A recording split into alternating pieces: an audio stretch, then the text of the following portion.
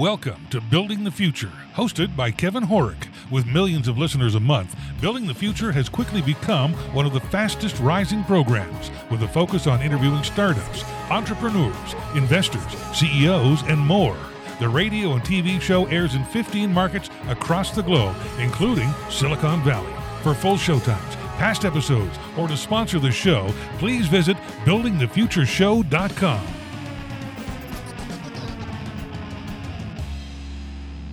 The show is a proud media partner for the 11th Annual Media Excellence Awards, which are produced by Access Entertainment in Los Angeles, California. The Media Excellence Awards are recognized as the most influential awards show honoring innovation and leadership in all things mobile entertainment, lifestyle, and technology.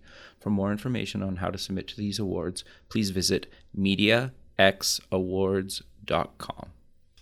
Welcome back to the show. Today we have Sarah Hand. She's a visionary leader, global partner, and CEO of Spark Growth. Sarah, welcome to the show. Thanks, Kevin. I'm excited to be here. Yeah, I'm very excited to have you on the show. You've done a ton of stuff, and you're continually doing a ton of stuff. But maybe before we kind of get into all that stuff, let's get to know you a little bit better and start off with kind of where you grew up. So I'm actually a Florida native. Okay. Yes, there are some of those. Very rare. Yes. But I didn't stay here long. I was born here and my dad was in the service. We went back to Illinois, came back to Florida. Originally a Florida native, and then we moved back when I was in school. So I've spent most of my life in Florida. Okay. Close to the water. I'm jealous of the weather and the water. So you have a ton of kind of education. Do you maybe want to walk us through your educational career, and then we'll kind of go from there? So it's not as maybe formal as when we say ton of education, but sure, that's a great place. I've got a master's degree in clinical counseling. Okay. I have. What made you take that out of curiosity? So, in the work that I do, I work with a lot of what they might term themselves as uber geeks, technology professionals, science type people, and what I've been kind of named is the people geek.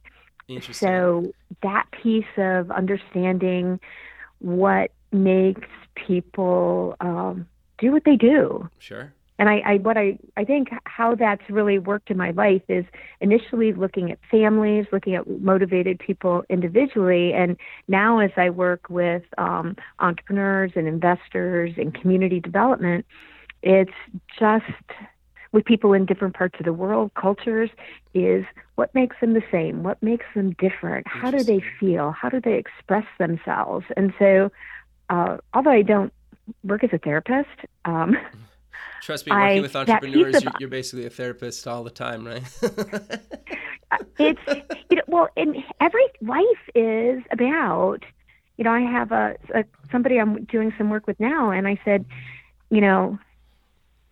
learning to understand people is, I think, one of the biggest keys to success is really like saying, what makes people tick? How do I make people feel appreciated? How do I, and so whether in the work that I've done in community building and working with entrepreneurs and that, I think I didn't maybe start out for that reason, but the piece about the counseling, the understanding people has probably been, in my sales career, it definitely helped. Sure. And actually in everything, the best thing that someone can do is to really pursue personal development and pursue learning about people and what motivates people. And if you learn that as a skill set, no matter what you do, you're going to be better. Interesting. Okay, so walk me through your kind of career up until what you're doing now and maybe some career highlights along the way, because you've done a bunch of stuff. It's interesting. Yes. So I like to say I didn't even start out in a normal job. My first job was in animal research. Okay, working with, interesting. I was 16 working with mice and rats, and those studies that say that, why that you're not as productive, maybe working, that night shifts and offset sleep patterns influence how you produce. Well, I got to plot little dots from the movements of the ticker tapes from mice on reverse light cycles. So rats on alcohol studies. So I started in animal research. Okay. I've had the opportunity to work. I was a ballroom dance instructor and studio manager. Got to travel and do great stuff with that. I've worked in disaster mitigation and recovery. I worked with contractors doing cleanup with Hurricane Katrina and a lot of the storms. Did that for a number of years. Worked for a Disney-like animatronics company. That was really cool. Sure. One of the highlights there is we had this remote operated submersible with a video tether and virtual reality glasses. Interesting. You still don't have access to that, and can I play with that? Oh yeah. Oh, so this is the cool part. So my work consisted of like talking to children's museums and doing research on hydrothermal vents, and because we would create these tanks and we would theme them out, and so then you could drop the submersible in there, and with the VR glasses it would feel like you were actually in a submarine. Sure, that's so you could recreate. And then the fun part is I had the opportunity through a connection to take the submersible to Walt Disney World's Typhoon Lagoon. Very cool. And we put it down the pipes in the back. We got a backside tour of Typhoon Lagoon, and we actually dropped the ROV into the pipes, and we're able to steer it through and see some of what makes Typhoon Lagoon tick. So I think that's very cool. That was fun. Sure. So I'm trying to keep going. Sorry. So I was trying to think. So then now I have this, a consulting company. I work across industry sectors. I work with investors, so how companies did it come at to all be? Different stages. So it's a journey. Okay. It's a journey. When you have when you hear entrepreneurs talk about, oh, well, I need to pivot, I need to do this, I learned that. You change or die. If you're not changing and growing, what are you doing? But shouldn't that be every company? Yes, it should be every company. Yeah. It should be every human being. Oh, yeah, fair. Okay. So what made you decide to start kind of Spark Growth, and what exactly do you guys kind of do? Because you do a bunch of stuff. So what happened really is I was doing business development work. Okay. And I met somebody, and we had this conversation about ecosystems and community, and somehow I ended up getting roped in to have a couple of meetings and bring some people together, and that ended up in this community technology development with this. It started as a bar camp, and then we just continued to grow it, and it happened at a time when before, as Facebook was growing, before we had some of the parameters and where you could really do some incredible social reach without advertising. And so we ended up with hundreds and hundreds of people connected to us, and we're doing these events, and I'm now the president, a chapter president for an angel investor network. And as we're doing these things, there was, we watched the community people come together in technology and business through our kind of open space things, doing, and what started as just a lunch ended up with lunches and after hours and a bigger event. And, we're working with a brand group, and they came in and they said, oh, we want to help you capture this. And so they they gave us a name, and our tagline was Spark Growth. And we're like, okay, cool, this is really awesome. And but we noticed there was a gap. Okay. There was a gap, and in the things that we were doing. And so then there was this piece about the leaders and bringing people together across sectors, because this was happening in our community that we had built, but there wasn't really a place to have the higher level discussion. And we're like, okay, so we're going to do this. So we did a one-day event, and but we were struggling. What do we call this? We're not even sure, but you feel that something's changing, you're pivoting. And then one day we looked at our T-shirts and we're like, we've been walking around with this for a couple of years. And yeah, because on our T-shirts, there was our logo and it said Spark Growth.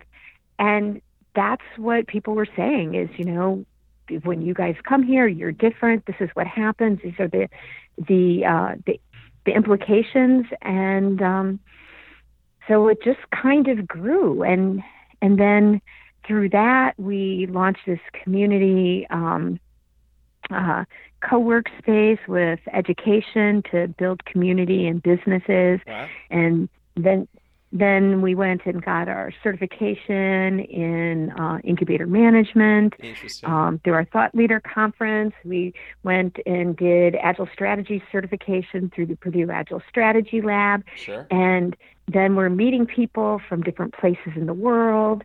And all of a sudden, the network is growing and projects are changing. And through our Thought Leaders Conference, we're building trusted relationships with people that are doing incredible things. Sure. And so you fast forward down the road, and now we're co-producing Smart Cities Innovation Accelerators with an initiative out of the Technology and Entrepreneurship Center at Harvard. Very cool. That's great. That's totally cool. So before you go, what exactly is a smart city for people that maybe have heard about it, but what exactly is a smart city? A smart city is a city that harnesses technology. Okay. That uses the power of technology to create efficiencies to improve quality of life for the people that live there, to increase economic opportunity. Technology gives us the ability to do awesome things. Sure. It's not so, and technology, thousands of years ago, technology was a wheel. Yeah, interesting. So what is technology? It's how do you create better places to live, to work? How do you create resiliency in communities?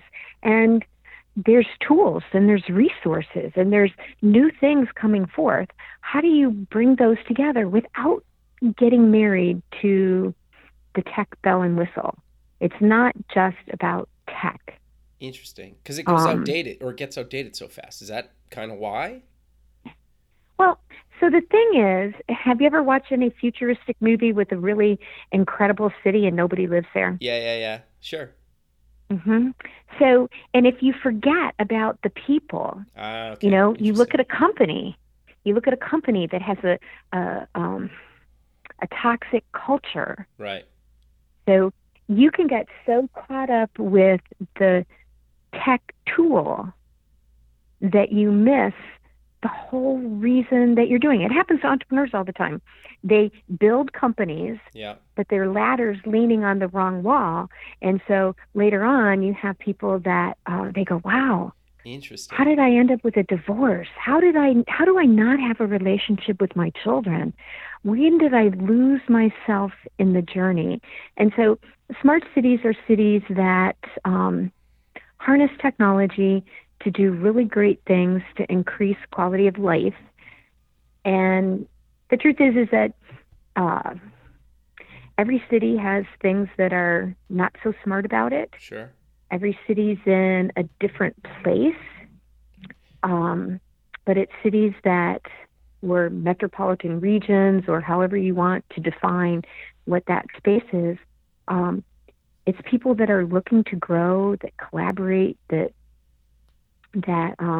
share best practices. And so, as one, to be able to be in that place and working on that, as one of the things that we're working on is, it's really an awesome place to participate, because we get to hear from industry partners and city leaders long before it may be general news. Sure. What the questions are, what they're working on, what's really important. So, and it just ended up by building real relationships and kind of moving down that path. And so it's one of the things we get to do now because of that. Interesting. So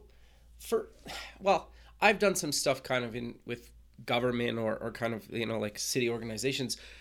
How do you deal with kind of the big kind of red tape bureaucracy around kind of even making sometimes like a simple decision? Because trying to, bring in some of this innovation into a city is got to be a huge kind of hurdle to overcome. Wow. So I think, for city leaders, there, it is a huge hurdle sometimes. It depends. Okay. It depends on where the city is. It depends on what the leadership gets, what they want to do. So it depends whether people see something bigger than just that. Cities are like companies. They have a culture. There are some cities that are really looking for great answers and are doing phenomenal things, and people are supportive. And then there are other cities where maybe the leadership isn't as supportive.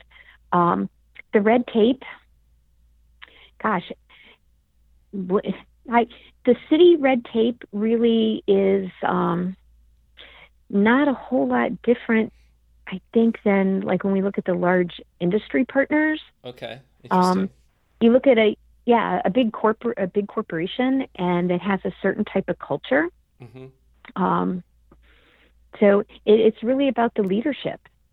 There's, we're in San Diego in April, and we were hosted by David Graham, who's the COO of the city. Okay. And yes, it's totally cool. And so we're getting to watch how the city of San Diego is making some changes and how David has the ability to do some things. Okay. We'll be in Las Vegas in December. Super excited about that. Very cool. It'll be a deep dive on transportation. Okay. And so the guy, Michael Sherwood, who is he is just a rock star leader and empowers his people. Actually, the city of Las Vegas is actually creating technology, utilizing APIs. Wow. I know. Wow, so, that's rare for a city. Like, that's great, but it's almost unheard of, right? So that's why we're going to Las Vegas, to go, it's like a field trip for city leaders. Interesting. So there's places, we'll be in Toronto in September, and we're really excited about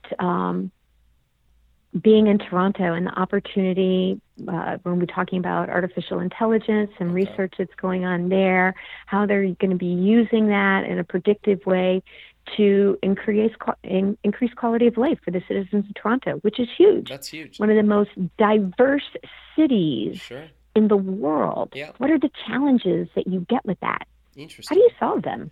Yeah, interesting. And obviously these cities are open to these changes, right? Or they wouldn't be talking to you guys. So what we get to do in the Innovation Accelerator is, when we were in San Diego, we had 27 cities. Okay. Wow. So what we do is we're actually facilitating the conversation. We're bringing up, based on the insight from our industry partners and city leaders, we get to facilitate those conversations so that they have that context and insight to be able to go back to their cities, to be able to go back to their companies and produce better value. Interesting. the city leaders are sharing ideas, they're sharing best practices, they're sharing challenges. Sure. And so they're all learning and growing together. So it's that piece of the conversation. It's not that I'm implementing I'm not implementing the deployment of maybe the smart street light or the new type of camera or, a whole host of other different technologies. I'm not implementing the autonomous public transportation that's being done in Las Vegas. But I'm having conversations with the multiple industry partners that are a part of that deployment, having conversations and then facilitating those conversations with other city leaders and other industry partners as we all learn together. Interesting. Yeah, okay. No, that makes some sense. And like I think I was just reading an article today or yesterday that like Uber just did like 5,000 autonomous vehicle rides or something. So like that's a huge kind of milestone. And I've been to Vegas before, and just I've rented a car before, and everybody wants to drive down the strip, and of course you end up mostly just like crawling, and you could probably walk the strip faster sometimes because it's so busy. But so it's interesting that a city like that is implementing these things that are basically trying to make things faster and kind of speed things up and actually kind of make their city smarter is quite fascinating to me, actually. It's to see. So it was really fun because for the event that we did in San Diego, Sure. We'd had a conversation with Michael before the event about really talking about the cybersecurity protocols and those types of things that they're and using artificial intelligence in reference to how the city deals with various things. And Right. he mentioned this piece on transportation. I'm like, ooh, we should see if you can share that, a little bit of your case study when we're in San Diego. And so when he did, it was one of the favorite presentations. Everybody's like, cool, we want to go see it. We don't just want to hear about it, but we want to go see how they're utilizing these pieces, how they're bringing them together. And so it's on our horizon. So we have Toronto on the horizon, we have Vegas on the horizon, and we have a couple of other cool places that we're going to be able to go and bring together city leaders in other places in the world to talk about what does it look like? What does it look like? How do you create a better place for the people that live there? And who counts when you create that better place? Because for really great leaders, all their citizens count. Sure. Yeah. Interesting. Yeah. It's quite fascinating because I know, and I'm sure this happens kind of throughout a lot of cities in kind of the world. I know, like, at least where I live, like the big thing was like putting in bike lanes downtown, and like that is very kind of a controversial thing. And I think that's something that most people can relate to, right? Whether they're for or against it doesn't really matter. But like there's huge impacts, right? And you're going to make a lot of people have opinions, good or bad, about what you're trying to do, right? Like, so it's got to be interesting to try to just navigate some of that, right? Or watch these people kind of navigate it with each other, right? Saying like, we did this and we had, this support and maybe some kind of people complaining and probably a bunch that don't really care and kind of everything else, right? So it's got to be interesting to watch some of these people just kind of talk about the pros and cons of doing some of the stuff that they've done and be able to share that and kind of pass that along to maybe other city leaders that are looking to do something similar in their city. Is that fair to say? Oh, absolutely.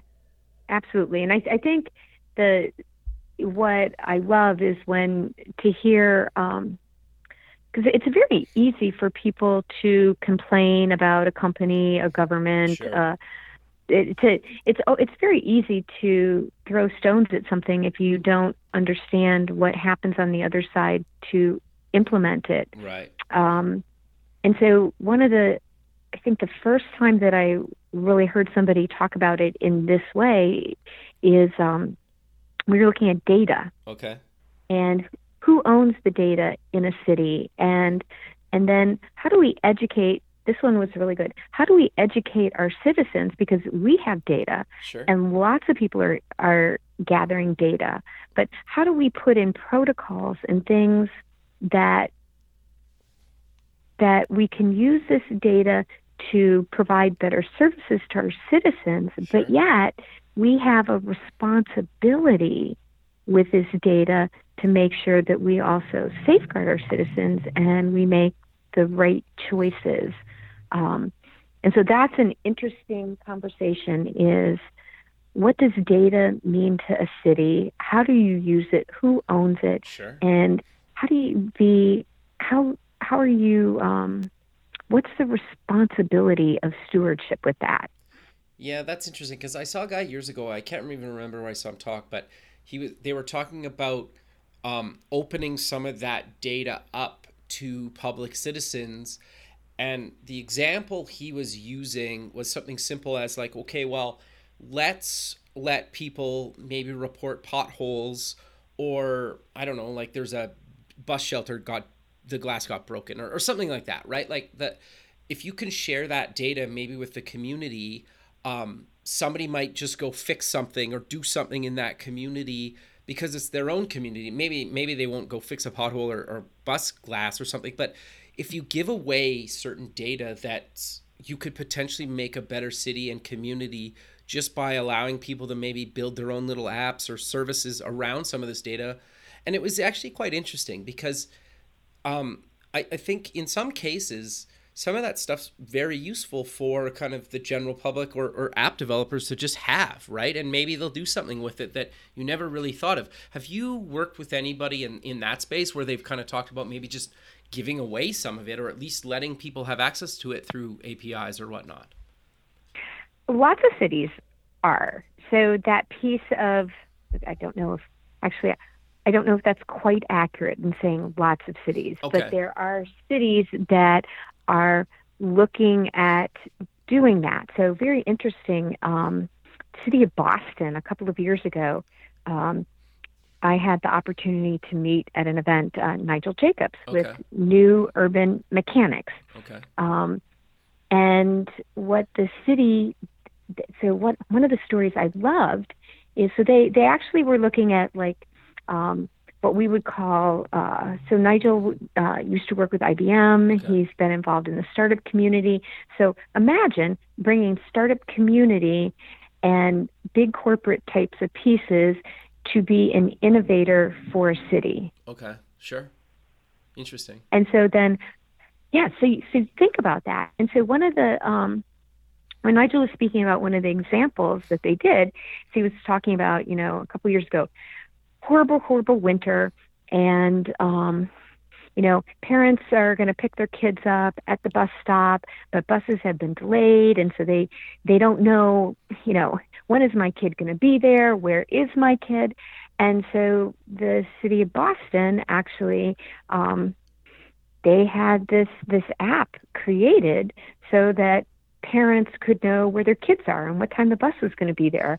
Because if you have an 8-year-old coming back on the bus and it's, you have bitter freezing weather, sure, you can't stand on the corner for like 3 hours waiting for the bus to get there. And it was interesting. So I said, so Nigel, what are you going to do? Or, now that the city's developed this app, are you going to white label it? And he goes, oh, no, that's not how it worked. Interesting. They actually worked with a company to develop that, and then were able to validate that company, to say, oh, yeah, the city of Boston is our first client. And so then they had the opportunity to be testing. And I think that's really, important in the entrepreneur world, is when early stage ventures have the opportunity to work with later stage ventures, cities, this whole partnership type piece. Sure. Some really cool stuff happening in that area. But I think that was kind of an interesting play on on innovation and how a city can respond. And then the other one is I just met in San Diego a gentleman from San Jose. Okay. And there's an article on LinkedIn that I just shared on utilizing Agile and how a city is utilizing Agile in non-technical aspects to move forward. And Kip Harkness actually comes, he was from PayPal. Interesting. And so what can you learn from industry and bring that innovation into a city? And so Kip's a great guy to follow on LinkedIn, has some really great contributions. And so cities are hard. There's a lot of things that people are responsible for, and nobody's ever going to be, you're never going to make everybody happy. There's always going to be somebody who's grouchy. Yeah. There's not enough money to solve everybody's problem because people think that the city should take care of everything. Sure. Like people think that schools should fix everything about what might be happening in society. It's not their job. Yeah, it's interesting because even just getting back to like my pothole example, like I know Domino's like went and fixed a bunch of potholes in a city, and they made a whole marketing campaign about like their pizza was gonna like bounce around in a car because so like if they had that city data, they would know where those like potholes are, right? Which is interesting. Like maybe I don't know where they got their data from, but like that's a simple example of like somebody, a big company, fix something for their citizens and also use it as kind of a marketing thing. I know that's not really what we're talking about, but that's just an example of kind of how you could use city data for something. So, and there'll be more and more examples. So but the pothole thing is really fun because in Las Vegas, we keep talking about autonomous vehicles, and people don't realize that they're connected vehicles. Yeah, interesting. You're OnStar. There's already a lot of data that is available from most people's vehicles. Yeah, interesting. So in Las Vegas, and actually we'll have the opportunity to look at, they have the opportunity to gather information from connected vehicles and anti-lock brakes and where our tires slipping. You can actually see based on the feedback just from the connected vehicles. Interesting. And, there's going to be a pothole here. You can tell by the road conditions, and connected vehicles are already through how they're already gathering that information. You can go into your mechanic and he can read the diagnostics on your car. Sure. I mean, this is already stuff that exists. Sure. And so one of the big challenges that cities have when we're talking about data and that is, again, safeguarding their citizens, but also standards.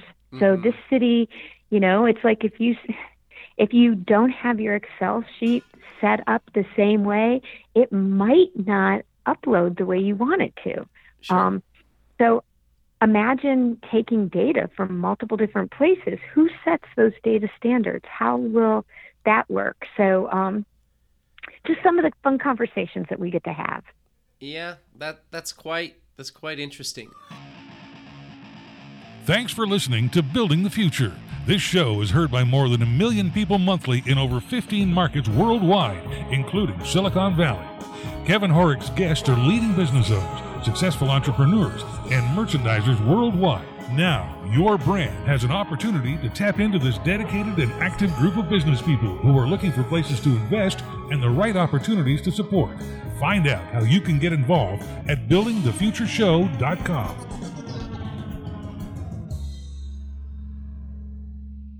How does that kind of tie into your thought leader exchange?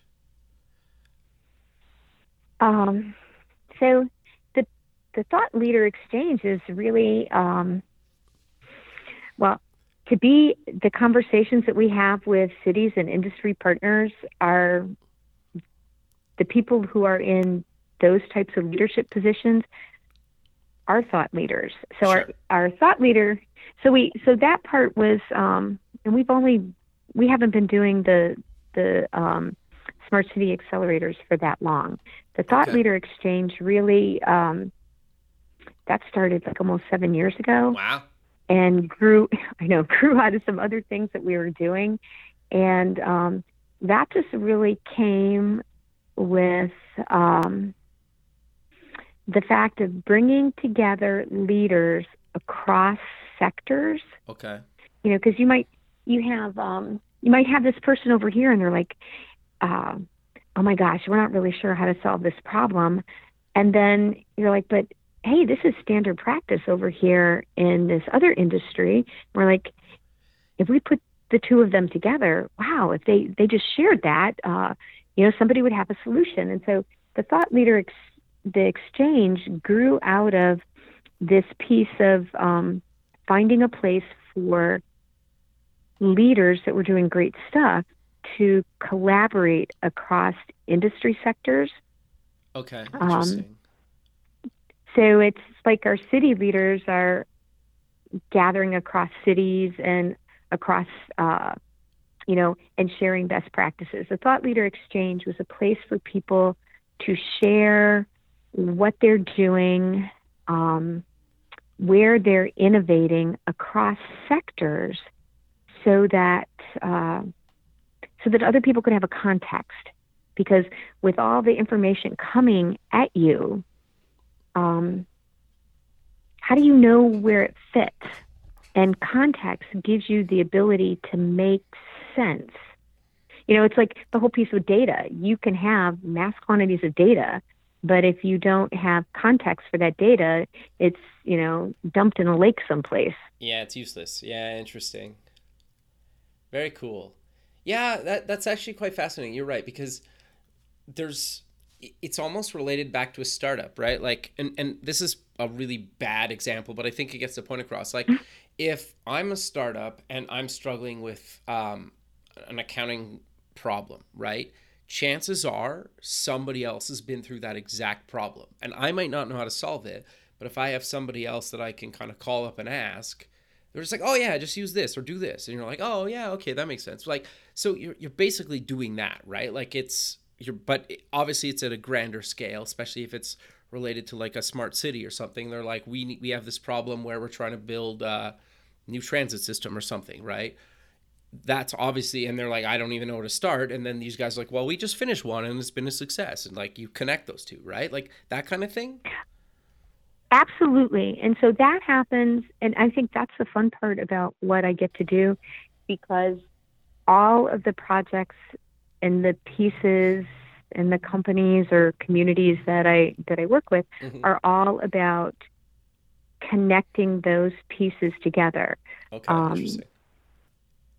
So it's whether it's a city leader saying, hey, so you were putting in smart streetlights and you did this, or this is how we're measuring it, or whether it's, we were talking a little earlier about I'm going to be speaking in Tunisia in Very October, or I know I'm so excited for a friend of mine, and this is a gentleman I met. We were invited to the Friends of Global Entrepreneurship program at the State Department. Very cool. The U.S. State Department. Yeah, that was way cool. And so I met this gentleman, and he was sharing about entrepreneurs are people are entrepreneurs by choice or by necessity. Interesting. And yes. And so sometimes people start companies because they want to. Sometimes people do things simply because if they don't do something, they're not going to be able to feed their kids and take care of the things that they need to. Yeah.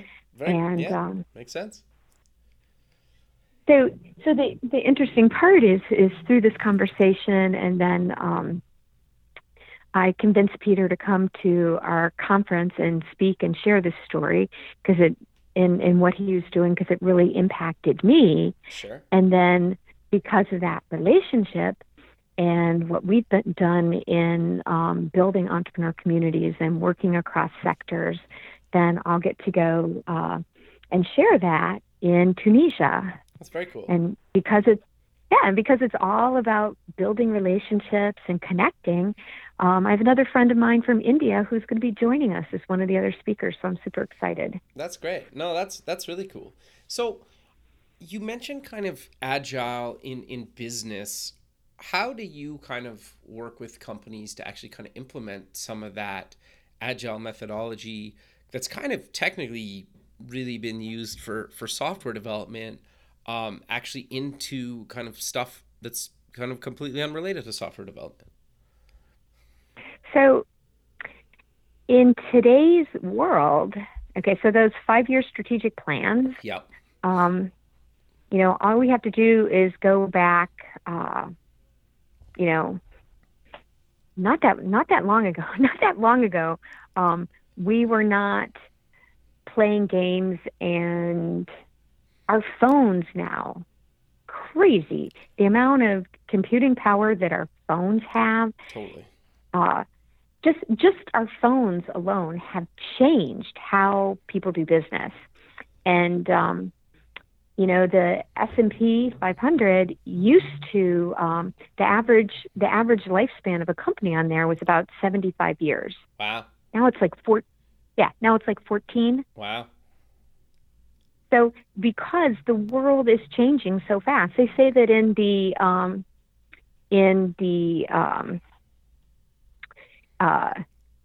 everything, Internet of Things, that the biggest companies that there'll be haven't even been created yet. Yeah, which is wild, right? Like, well, Apple just hit their $1 trillion mark, right? Like, they're the first company, and they're in the grand scheme of companies, they're not that old. Like, they were born in the 80s or late 70s. I can't remember the exact date, but like, they haven't been around that long compared to some of the big like oil and gas companies that used to dominate, right? So, and that's a great example is oil and gas and utilities. So one of the conversations we've had is, utility companies used to say, hey, this is how we make power, and like it or don't use it, right? Sure. It's not the way it works anymore. Now you have corporations, you have city leaders that are saying, oh, we want clean, we want sustainable. And now the consumer has the opportunity to say, no, this is what we want. And so utilities, gas and power, those things that used to be really stable markets, they're not so stable anymore. Yeah, life is changing. Interesting. And so what Agile does in that world is you're working around, you're fostering collaboration so that people can share. Sure. They can share assets. But the principal piece is that whatever the solution that you're going to, it comes out of whoever's there. It comes out of what's present in that room at that meeting. And you have 4 key questions based on what we have right here. So, Sarah and Kevin are having this conversation based on who Sarah knows and who Kevin knows and this. What could we actually do together? So you and I both like cool people. We like to talk about interesting things. Sure. We like to do things that make a difference. So based on that group of people that we know and the access to information, what could we do? And then just because we can doesn't mean we should. So there's all these things we could do, but what should we actually do? Because we can't do everything. Sure. And then out of the things that we should do, what will we actually do and when?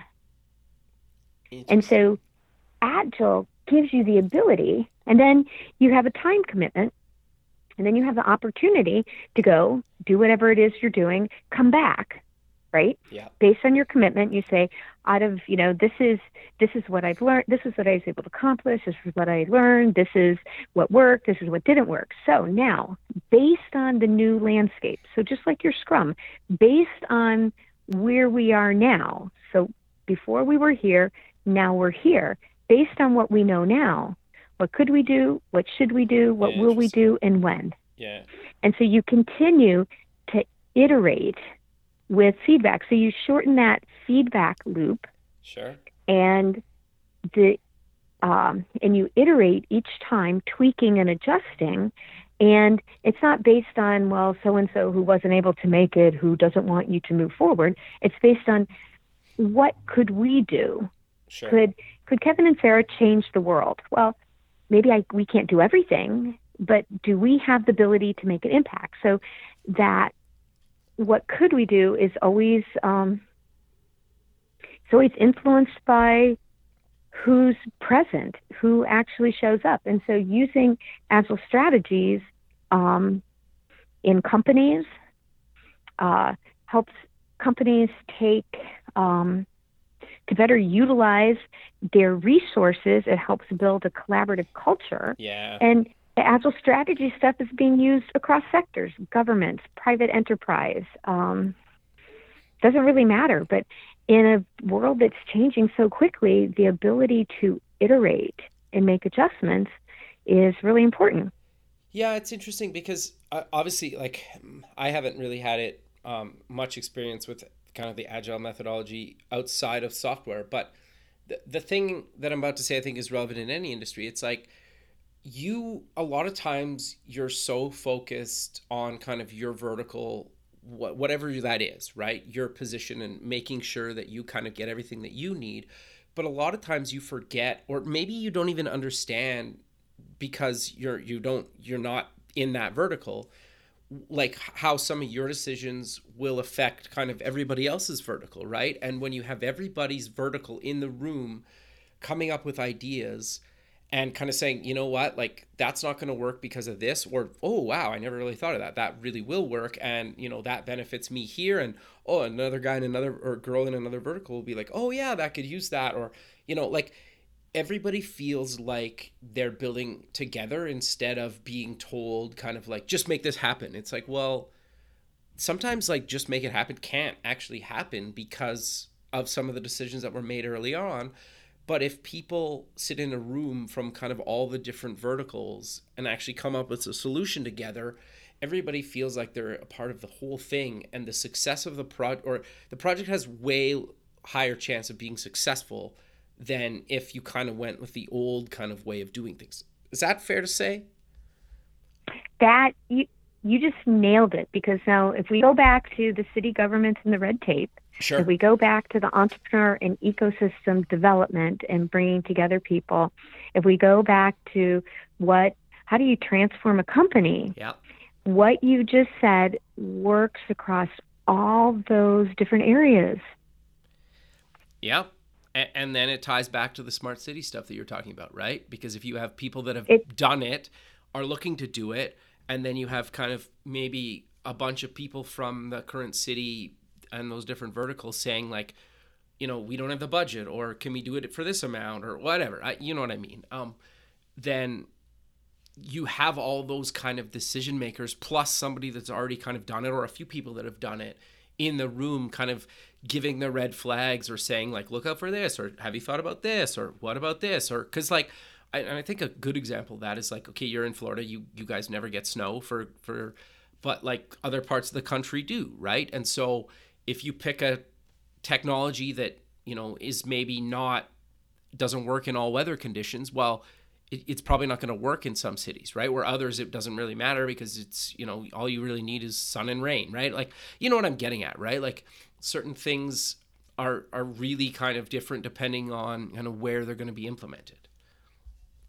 Oh, and that's what we call an authentic community solution. Interesting. Because although everything's the same, it's different. Yeah. And so the solution that Toronto has sure. is not necessarily going to be 100% implemented in San Diego sure. or Houston sure. or Boston or Tampa.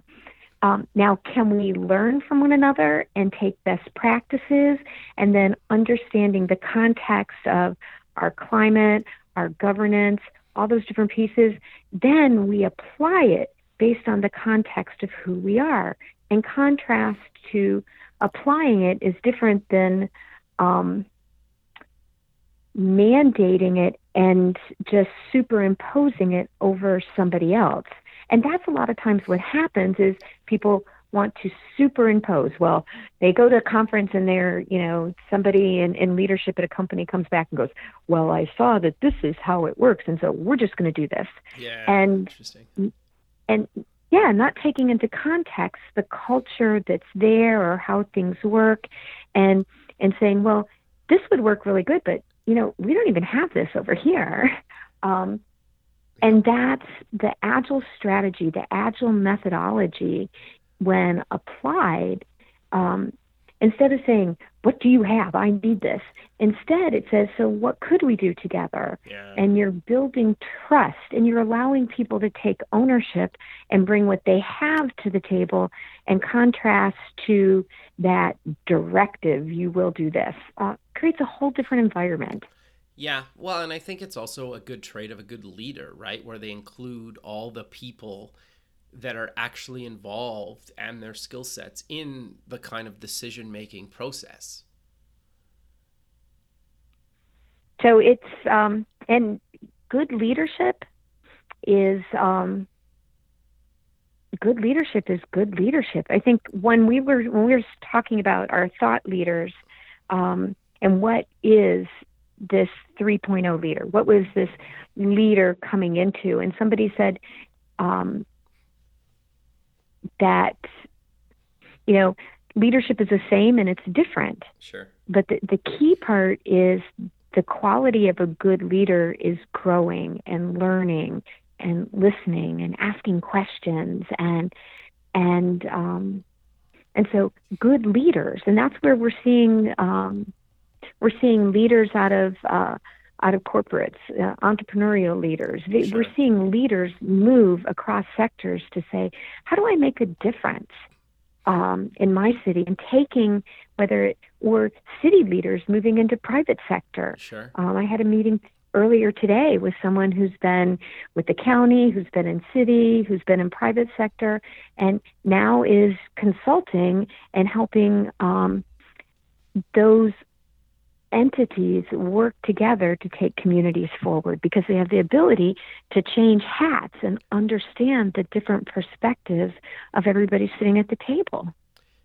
Yeah, and that's super powerful, right? And super useful. And I think a lot of people don't think about that, but I think that's a huge kind of mentality to have, right? And I'm hoping that more and more companies kind of adopt that, because I think they're starting to. Would you say that? More and more companies and cities? Yeah, I think so. I think people who don't adapt, it's that we're talking about that piece of change. Yeah, I think we're entering into a very interesting time, and the transparency of digital, and that's one of the big things that people are challenged with at all different levels.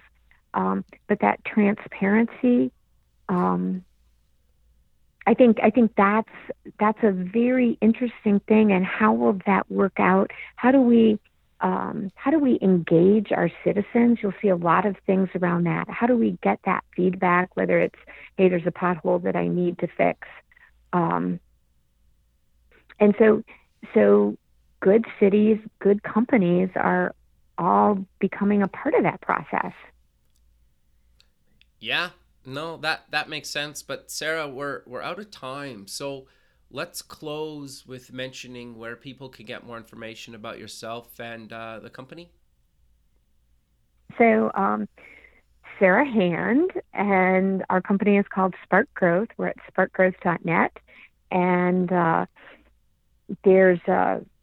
you can find links to things that we do there. We have various video content from the thought leaders conferences that we've run, years of great content from smart cities and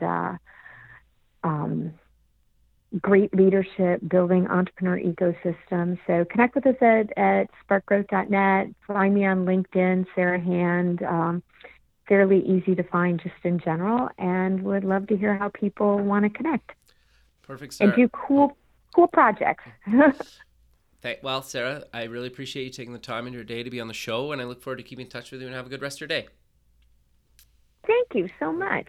All right, thanks very much. Okay, bye. Okay, bye.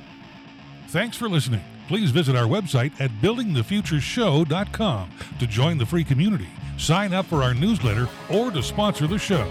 The music is done by Electric Mantra. You can check him out at electricmantra.com, and keep building the future.